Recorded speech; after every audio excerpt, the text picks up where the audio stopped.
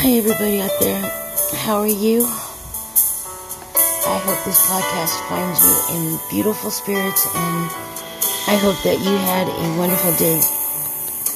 So,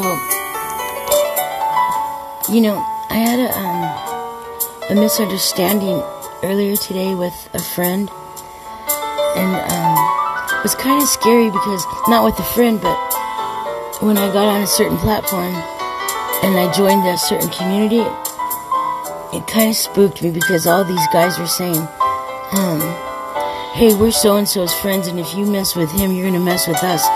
And let me tell you, that really scared me bad. And I just want to wish any person out there that has ill-gotten thoughts towards somebody, I just want to tell you that you're loved and you're special and you're amazing, and I hope that one day that you can find your heart and know that threats or bullying of any type or kind, you deserve to treat yourself better than that. So anyways, I just wanted to get on here and say that I still love the world and I still love myself, and my big brother has been healed, and he's getting ready to be discharged from the hospital. He was in a coma, and I went and I prayed over him, and I asked the archangels to spare his life because I don't want him to die without ever knowing ultimate forgiveness and love in your heart.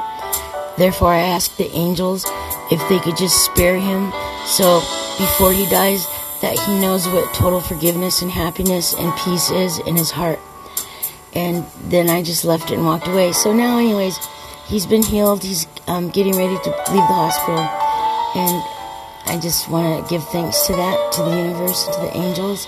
And I want to say to those out there, if you're going to have a sad or lonely Christmas, I just want you to know that my soul will be with you, and we can commune together, and just hug one another, and I just want to tell you I love you.